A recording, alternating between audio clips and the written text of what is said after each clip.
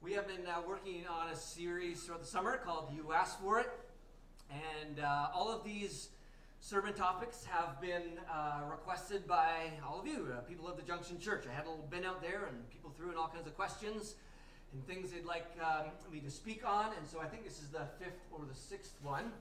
But the question today is, why did Jesus have to die? And so that's what we are going to discuss in our topic today. So, Holy Spirit, we ask you to speak.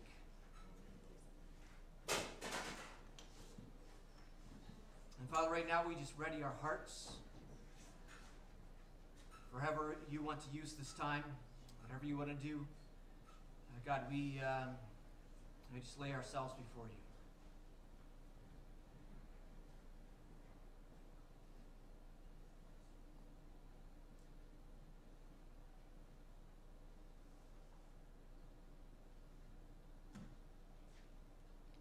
Amen. Jesus, when he was born in Bethlehem, was not the first time Jesus, if you will, existed. He is from eternity past. In John chapter 1, it says, in the beginning, the Word being Jesus, already existed. The Word was with God, and the Word was God. The Word became human and made his home among us. He was full of unfailing love and faithfulness. The Word, Jesus, became human. So when Jesus was born in Bethlehem, this is the Word, God, who becomes human, is born in Bethlehem, and of course grows up, and he begins to live in this world. Somewhere around the age of 30, he begins to kind of go into full-time ministry, if you will, and preaching and teaching and healing people and lifting up the downtrodden and hanging around tax collectors and sinners, and then eventually it leads up to this time where he is betrayed by one of his disciples. And he is arrested by the religious leaders. He is beat. He is whipped. He is stripped of all of his clothes. He is led throughout Jerusalem. He is hung naked on a cross, and he dies. Now the question, of course, is why in the world did Jesus die on the cross? I mean, if this is God who becomes human, why in the world would God die on a cross? And this was not some sort of accident, that this wasn't like something God is like, what in the world is going on? I never knew this was going to happen. In Acts chapter 2, it says, God knew what would happen, and his prearranged plan was carried out when Jesus was betrayed and crucified. This was actually part of the plan when God says, I'm going to show up and become human. In fact, in the scriptures, it actually talks about Jesus being crucified before the foundations of the world. This was all in God's plan. But why did Jesus die on a cross? I mean, if it was it just because we needed to be forgiven? Because, I've forgiven a lot of people in my life, and I've never had to kill myself. I've never had to take my kids and, crucify them in order to forgive you. I mean, we all know we can forgive without having to die. So why did Jesus die? Did it have something to do with his blood being magical somehow? If it was, maybe, why didn't he just slice his finger and put some drops of blood and say, there's blood, and now everything's okay? I mean, why did Jesus only spend 3 years in ministry and then end up on a cross? I mean, if you think about it, just imagine if he spent 20 years or 30 years teaching and preaching and healing people. I mean, maybe we might even think that maybe that would actually be a better plan, but why in the world did Jesus actually die on a cross? Because the idea of even Jesus dying on the cross was not an easy thing, maybe for our culture today to swallow, but it was much more difficult for the culture back in Jesus' day and the early church to swallow this idea of a Messiah, Jesus being crucified. I mean, Paul in 1 Corinthians 1 says, we preach that Christ was crucified. The Jews are offended, and the Gentiles say it's all nonsense. I mean, a Messiah, a Savior, dying on a cross, which was only reserved for criminals and slaves and the most rotten of people. Those are people who died on a cross. I mean, to the Jews, that was offensive. Like, no Messiah would die on a cross. A true Messiah is going to come and be a conquering king, remove the Romans and bring upon peace. And that's what a Messiah does. A Messiah is not going to die on a cross. And of course, for the Gentiles, it's just like, that's just the weirdest thing ever. I mean, some sort of Messiah or a God. A God would never die on a cross because they had all their gods. But, a God doing that, hanging naked on a cross, dying, that is not something that God would do. It's just nonsense.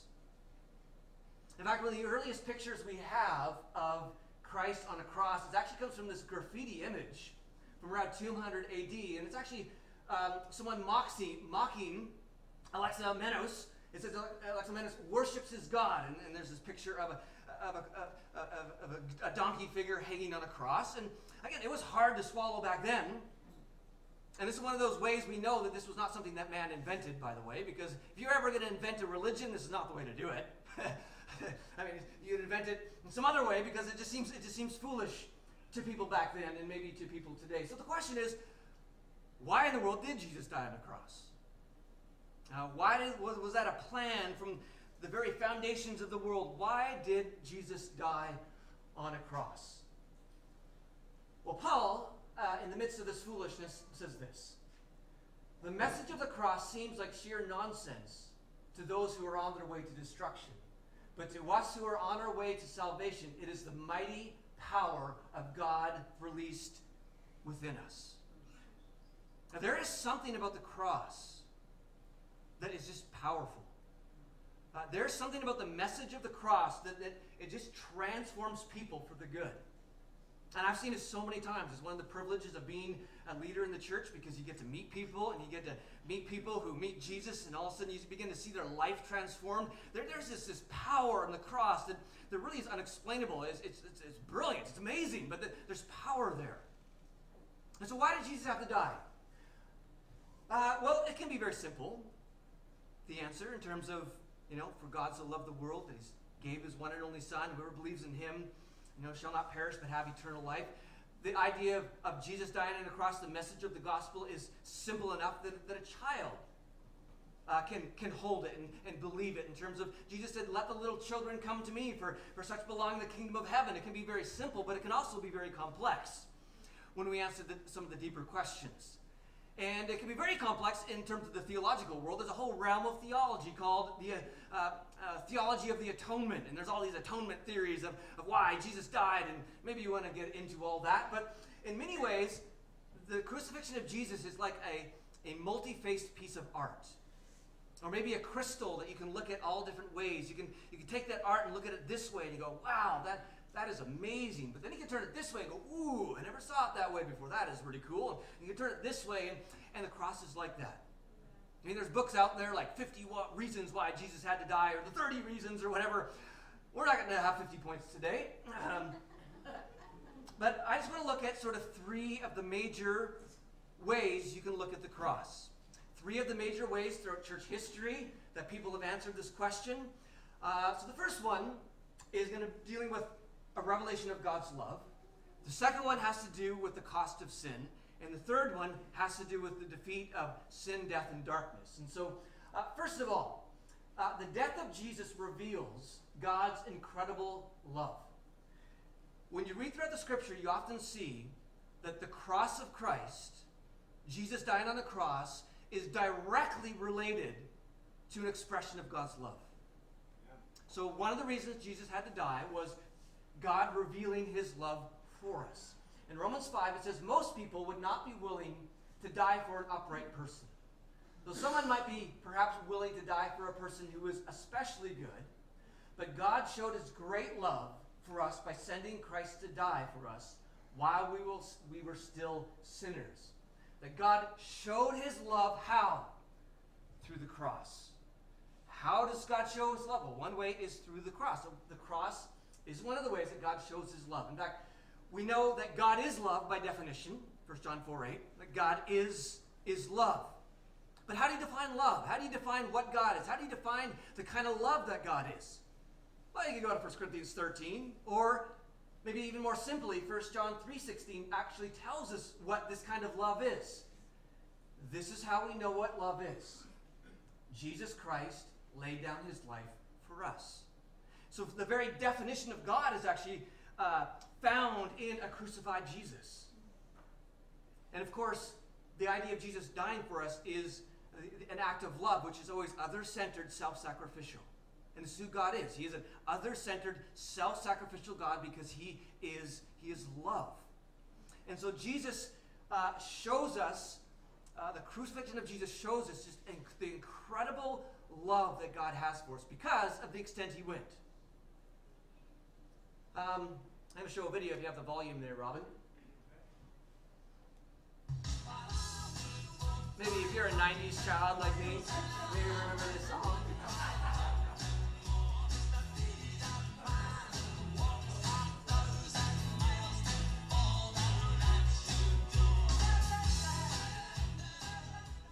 Maybe you know that song, probably know that song, it's a famous song, but in the song, the idea is, I would walk 500 miles, and I would walk even 500 miles more just to be the man who would walk 1,000 miles for you. I mean, that's pretty impressive. That you would love someone so much that you'd walk 1,000 miles. I mean, that's a long ways. That's a really long ways to walk. But if you really, really love someone, you would walk that far. But if you don't really love them that much, maybe you'll drive or take a plane. And if you really don't love them all that much, you might walk 1 kilometer. Maybe you won't walk 10 feet. I don't know. But the sacrifice of something always shows how much you love somebody. One of the biggest phrases we have is when people are really romantically in love, I would die for you. It's one of the deepest, and there's songs about that, I would die for you, whatever that, whoever sings that song, I don't know. It's this phrase, but here is God saying, I love you enough to actually die for you. You can see God up there saying, how can I show my people how much I love them? I could send them a nice note. I could maybe take them out to dinner, buy them a nice dinner. I could give them a kiss. I could walk 1,000 miles for them to show how much I love them. Or I could show the ultimate sign of love that I would lay down my life for them.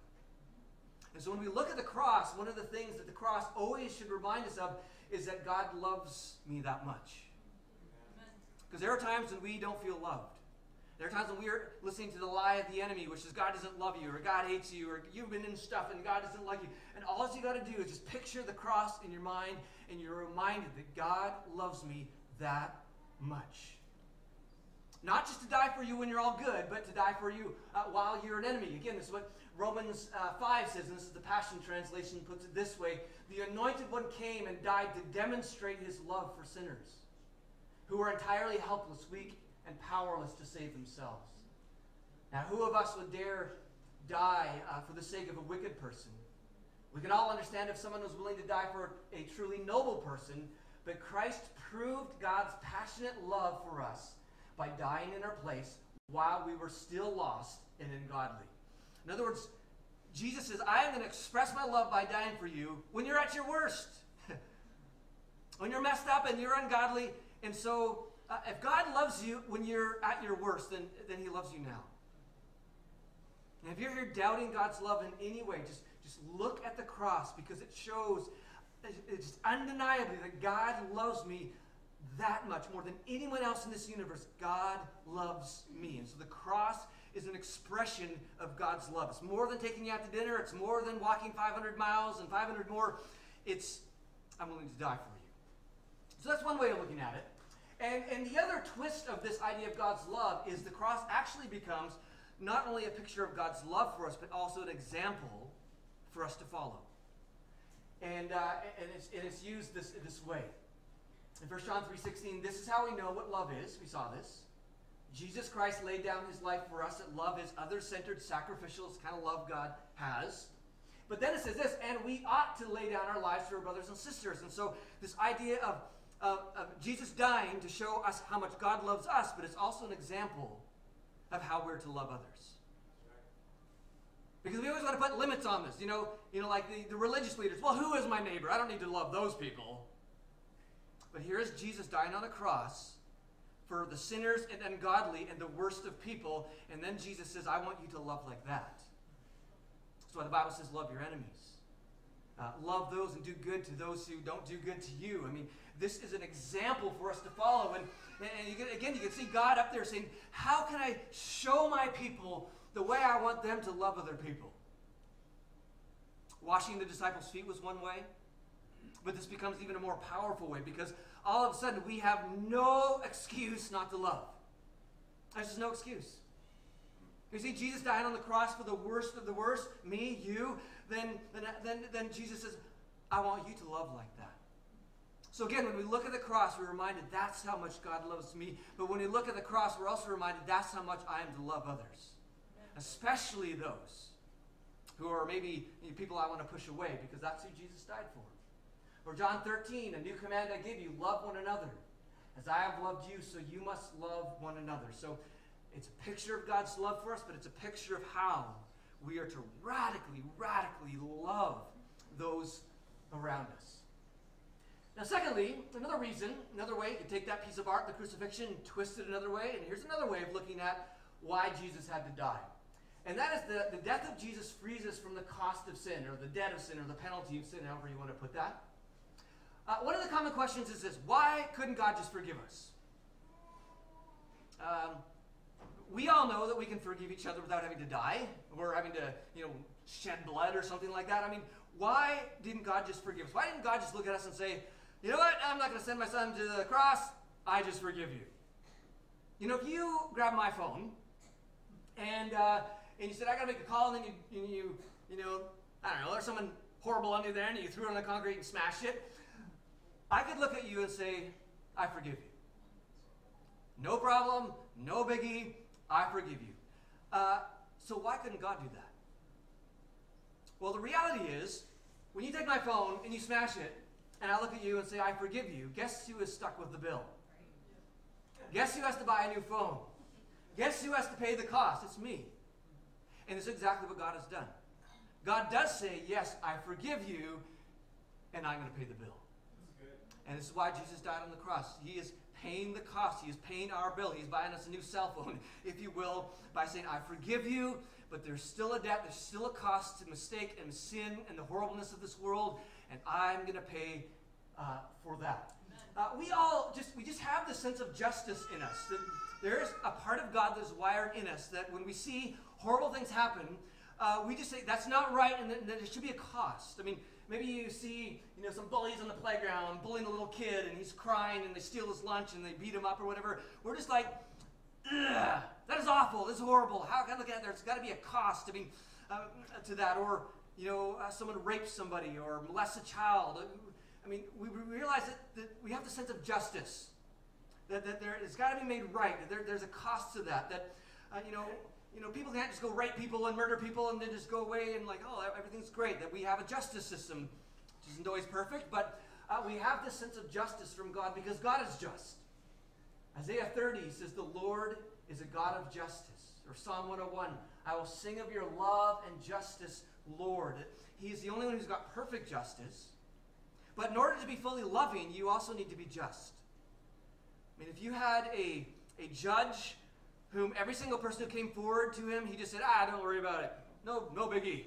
A rapist comes along, serial rapist, no problem, no biggie, we would say that judge is not good. That the judge is not being loving to society, because true love has a sense of justice. Though sometimes we have a hard seeing that in this world, because our justice tends to be broken a lot of times or corrupt. But God has perfect love and perfect justice. And all of us, we have done things. The Bible says, for all have sinned and fall short of the glory of God. Me, you, we have all thought things we shouldn't think. We've all done things we shouldn't have done. There are a lot of things we should be doing that maybe we're not. We got lots of food and money in this country, and even if you can't pay your rent, we're still filthy rich compared to a lot of people in this world, and maybe we should be doing more to help the poor and doing that kind of thing. And so there's the sin of commission, the sin of omission, as they always say. But we all have sinned. There's a cost when we hurt people, and we've all hurt people badly at times. And the Bible says in Romans 6, though the wage of sin is death, but the gift of God is life in Christ Jesus our Lord. And so God looks at us and says, I'll forgive you. Yes, but I'm going to pay for all your darkness. I'm going to pay for your cost. I'm going to take it all so that you might be clean. And this is the idea through the Bible of substitution, which all goes back in the Old Testament through the sacrificial system, and all pointing to Christ. but this idea that Jesus takes our place, that Jesus takes our cost. Substitution could be seen maybe in the story of a family, maybe, where maybe the young kid in the family is always late for dinner every time, and every time the mom and dad say, "You got to be on time for dinner. You have to be on time for dinner." And he's just always late, and he's late, and he's late, and he's late. And this day there's a special dinner, and so mom and dad say, "You have to be on time today. This is a special dinner." But he's late. In fact, he's really late this dinner. And he finally shows up, and everybody's got their big plates full of food, and he sits down, and he's got a plate with a piece of bread on it. That's it. And he realizes in that moment that there was a cost to me just being my parents time and time and time again. But in that moment, the dad takes his plate of food, he gives it to his son, and he takes the plate of bread, and the dad eats the bread, and the son gets to enjoy the meal. That's substitution. That's taking a place, and this is what Jesus has done for us. We know we mess up. We know we're fallen. We know we hurt people. Some of us maybe here have done really dark things that you would never tell anybody, and we know that there's a cost to that. But Jesus says, "I'll take it. Every mistake, every darkness, every sin, every pain, I'm going to take it. I take it on myself." And so we see in Isaiah 53 is that he was pierced for our transgressions. He was crushed for our iniquities. The punishment that brought us peace was on him, and by his wounds we are healed. That there's this healing power that flows from Jesus that washes away our darkness and washes away our sin. In John chapter 1, it says, "The Lamb of God who takes away the sin of the world." Or 1 John 2:2, "He is the atoning sacrifice for our sins, and not only for our sins, but also for the sins of the whole world." That somehow mysteriously on that cross, Jesus took the cost of all the sin of all the world upon him. Jesus even died for your mess up tomorrow. Because when you mess up tomorrow, Jesus isn't like, "Oh, I got to go back and die on the cross again because I missed that one." I mean, he died for it all. All the sin has been covered. And so when we look to Jesus and say, "Will you forgive me?" He says, "Absolutely. I will forgive you so clean, as far as the east is from the west, whiter than snow." In fact, it says God will forgive you so clean that even God forgets your sin, so hopefully you don't stew in it. This is how clean he makes it. But Jesus says, "I forgive you, but I'm going to take the bill." And so the cross is this image of God paying for the cost of sin. And there was a moment on the cross where Jesus said, "It is finished." All of your sin. Every piece of darkness. Jesus said, "It is finished." Yeah. That's why Romans 8 can say that now there is no condemnation for those who belong to Christ Jesus. There is no condemnation from God towards you because it's been paid, which means you can really be free. Jesus said, "I've come to set you free, so live free." Yeah. You don't have to keep beating yourself up. And sometimes I meet people who they're still beating themselves up with shame and guilt and because of some past mistake. It has been paid. Jesus has already been punished for you, so you don't have to punish yourself any longer. I mean, it's like a mortgage. Those of you who have mortgages, imagine if someone came along and just paid your whole mortgage off. Now, if someone paid your whole mortgage off, would you keep paying a mortgage payment? No, because it's paid. Yet there are so many people who are still trying to pay for their sin. Followers of Jesus, you're still trying to pay for it somehow. It is finished. Jesus says, "It is finished." You're forgiven. God does not have condemnation towards you to live in that freedom and forgiveness which Jesus bought for you. And so another way of looking at the cross is this idea that Jesus takes our place. He takes all the cost of our sin and he says, "I'll forgive you and I'm going to take the bill." And so I hope you're living in that freedom that Jesus has purchased for you. Another way of looking at the cross, and this one is right from the early church. This was sort of their main way of looking at the cross. Another way to look at the cross is that the death of Jesus breaks the power of sin, evil, and darkness. Right from the get-go, when Jesus was born, it seemed that the darkness wanted to take Jesus out. Right from the get-go, you see Herod trying to kill Jesus. And of course, we know the story of all the firstborn 2 years and younger, being killed in Bethlehem. They try to kill Jesus, so he's got to flee to Egypt for a while. Eventually he returns. He starts his ministry, and right off the bat, the devil spends 40 days tempting him. And then he begins to love people and heal people and teach people. And the religious world tries to kill him, and they're wanting to take him out again. Darkness just seems to be wanting to take Jesus out throughout his whole ministry. And then he is betrayed. And John 13 actually says that Satan filled the heart of Judas. Satan himself is breathing down the neck of Jesus, trying to take him out. It's almost like Jesus was alluring the darkness to some moment. And then he is beat, he is whipped, he's hung on a cross, he is nailed, and it seems like darkness, to everybody, it would just be like darkness has won. The one who loved people and healed people and had amazing, he's dying on a cross. It seems like darkness has won. In fact, especially in Matthew 27:45, it says, from noon until 3 in the afternoon, darkness came over the land. And so as Jesus was dying on the cross, it became dark. It's just like Jesus was alluring darkness. Darkness was coming around him, and he dies on the cross. But then we know 3 days later, he rises from the dead. And all of a sudden, he's been alluring the darkness, and all of a sudden, by the resurrection, it's like, boom, the light shines, and darkness is defeated, and darkness is scattered because of the resurrection. It's a whole new world after the resurrection. Everything has changed. The power of sin is no more. The power of Satan is no more. The power of death is not the same as it was before the cross. There is something mysterious in the defeat of darkness, sin, and Satan on the cross. So we see this throughout the Bible. Hebrews 2 says, only by dying could he break the power of the devil, who had the power of death. There's something in the crucifixion of Jesus that breaks the power of the enemy over the stronghold of death. Galatians 1:4, the Lord Jesus Christ, who gave himself for our sins to rescue us from the present evil age.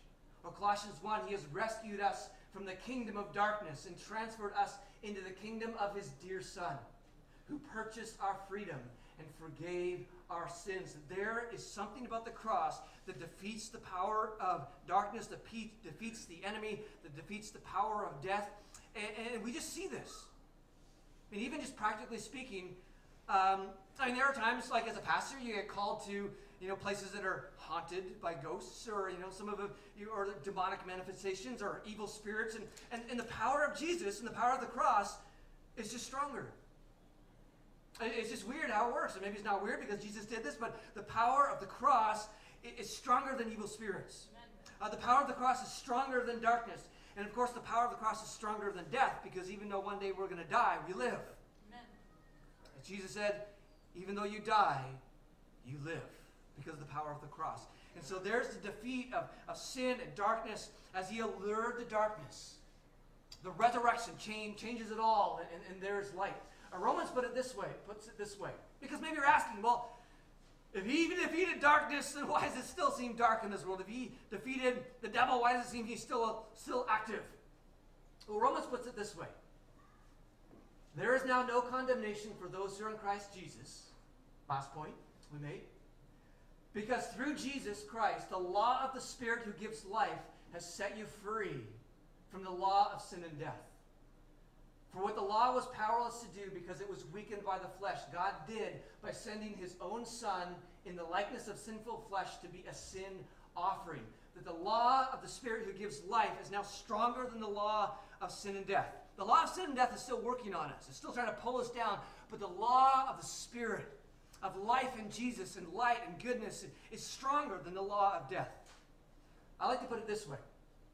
It's like a passenger jet. As it goes down the runway, you get speed. The force of gravity, which is kind of like the law of sin and death, is trying to pull that plane down. But eventually, when that plane gets fast enough, the power of the engines breaks the power of the law of sin and death, the law of gravity. And now that plane can soar. The law of gravity, the law of sin and death is still trying to pull that plane down, but the plane can soar because of the power of the engine. And this is us and Jesus. The law of sin and death is always pulling on us, but when you integrate the cross into your life, You say, Jesus, I surrender to you. I open to you. I want to be a follower of you. There's something also that gives you an engine. It's called the Holy Spirit. And the Holy Spirit gives you the power to overcome the forces of evil and death and destruction. And sometimes we lose a little steam and go down. But I mean, we're sailing in Jesus. Amen. I mean, the death of Jesus on the cross was like D-Day in World War II. Once D-Day happened, I mean, the Allies knew they were still going to win. The victory was assured, but they still had to defeat the enemy. It's like the cross of Christ. It assures the defeat over darkness, evil, and sin. Victory is assured because of Christ, but there's still a battle to be faced. And so this is another way of looking at the cross of Christ. Let's invite worship team up.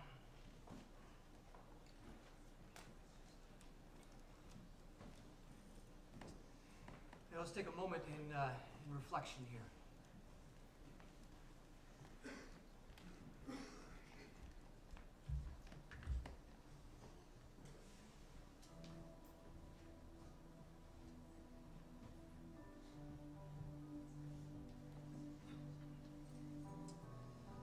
Father, we come before you now.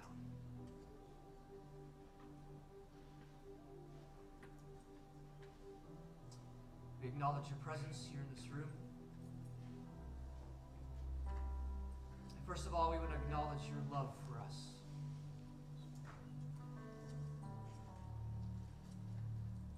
And God, we just ask in our hearts, is there any area of my life where I'm doubting your love for me? Is there any area in my life where I'm doubting your love for me?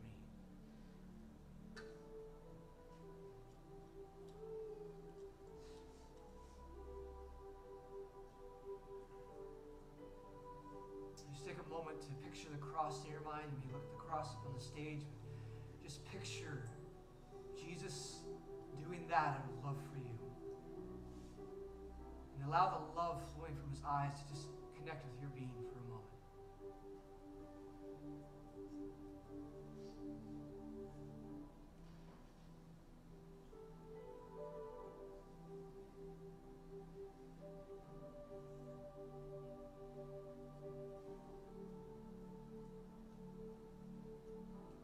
Father loves you so much that he sent his one and only Son to die for you.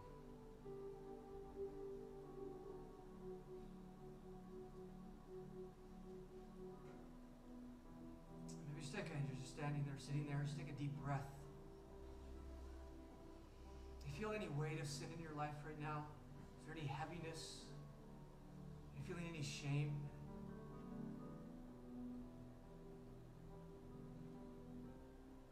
Because Jesus says, I want to take that from you today. I want to take that from you and set you free.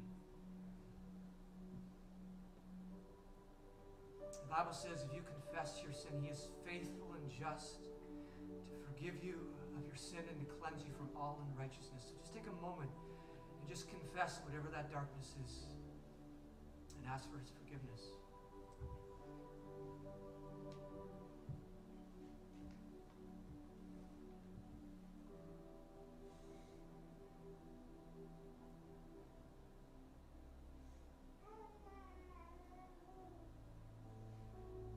His promise to you is you're forgiven.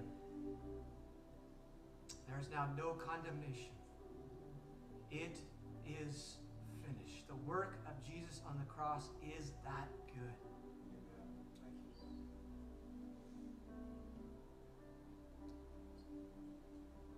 Let's take a moment. Do you sense any darkness hovering over your life, over the life of your family, your business? Some of your things that you're just involved in. It seems the work of Satan or darkness is crouching at your door.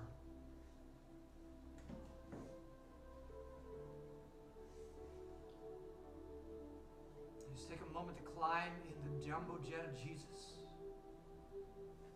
and just see that darkness dissipating, because the law of the Spirit of life has set you free from the law of sin and darkness.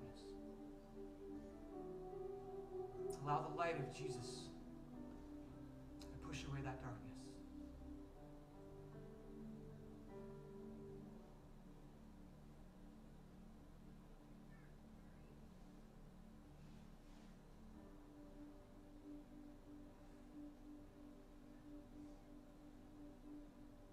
Father, we thank you for the cross.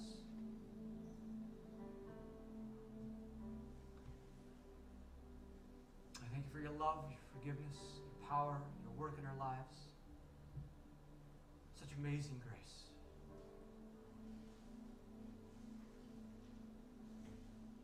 Let's stand as we respond.